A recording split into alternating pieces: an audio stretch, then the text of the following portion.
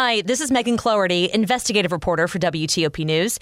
If you like top news from WTOP, we think you'll love our new podcast called The DMV Download, where we take a more in-depth look at the biggest local stories of the day happening in our area. We hope you check it out.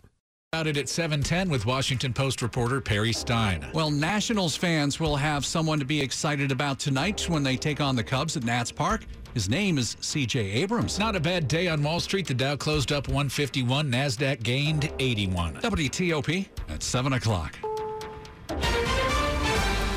Justice Department says releasing Trump's search warrant would irreparably damage an ongoing criminal investigation.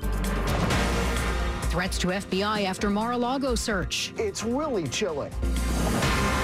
Giuliani's lawyers told by Georgia election prosecutors. Your client is, in fact, a target of the investigation.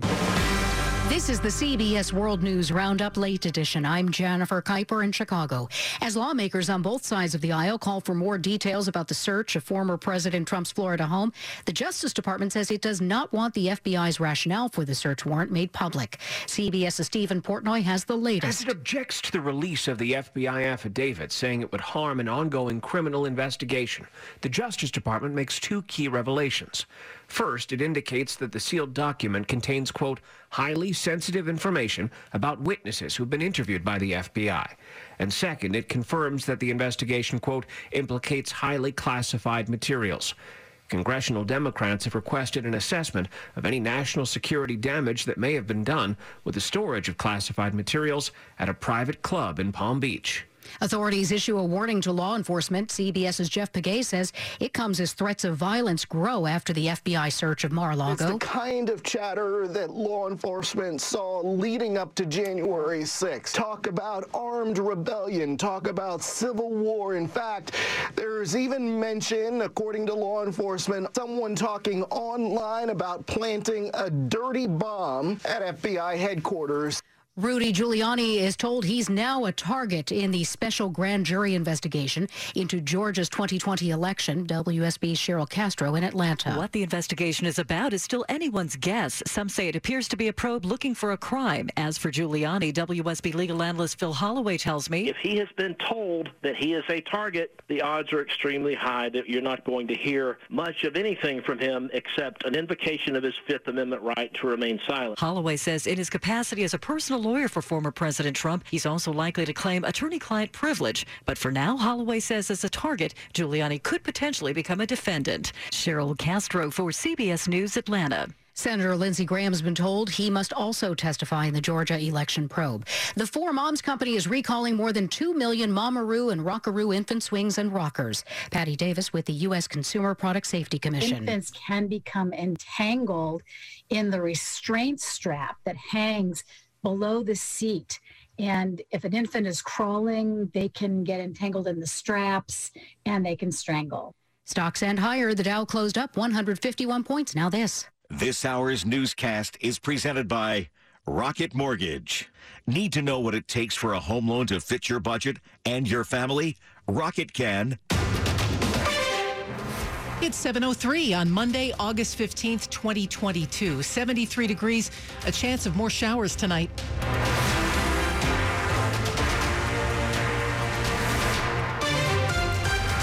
Good evening, I'm Michelle Bash. And I'm Jenny Glick. The top local story we are following this hour.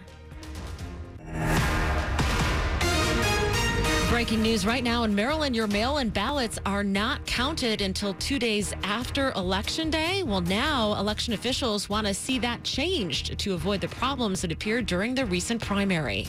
The Maryland Board of Elections voted to request that a circuit court to allow the counting of mail-in ballots before Election Day so that we can get ahead of the curve.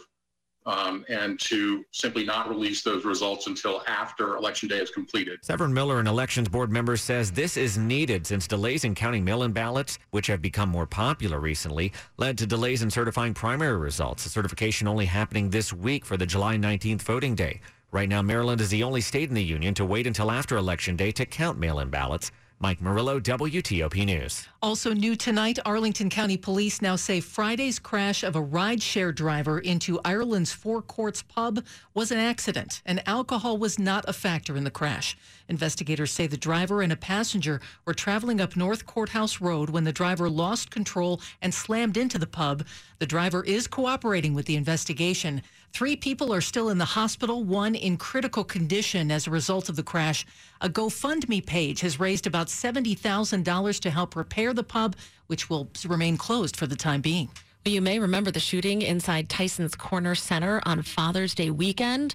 The man accused of firing the gun was in court today. A judge found probable cause to hold 22-year-old Noah Settles and have 5 charges against him likely go to trial. He's accused of firing a gun in the mall on a busy Saturday afternoon on June 18th. Fairfax County Commonwealth's attorney Steve Descano. This incident was incredibly frightening, incredibly scary. I can only imagine what the people who were in the mall that day must have thought and how that probably still lives with them today. Settles' family says he was acting in self-defense, and his attorney suggested in court as many as 3 people had guns in the mall that day, and Settles was being threatened. Another court hearing is set for September. In Fairfax County, Kyle Cooper, WTOP News. With students set to return for the school year in just 2 weeks, a Catholic school in D.C. has been hit more than once by vandals, and the latest attack happened overnight. Last Thursday, the school found someone knocked over the statue of St. Anthony here and then removed and stole the statue's head. Vandals also destroyed 3 benches on their playground, but overnight there was a break-in. Statues are broken again. This time they broke a Blessed Mother statue and a St. Joseph statue. Also, money from a recent collection had been stolen. Michael Tamiason, the principal here at St. Anthony Catholic School, says this is a hate crime. All houses of worship need to be protected and need our support, whether or not that's our belief or our denomination. We can't allow this to happen to any place. He says the school hopes to recover St. Anthony's head and repair the statue. In Northeast D.C., Luke Lukert, WTOP News. 706, Prince William County fielded 6 requests to remove books from school libraries based on so-called objectionable content. All those requests have been overruled.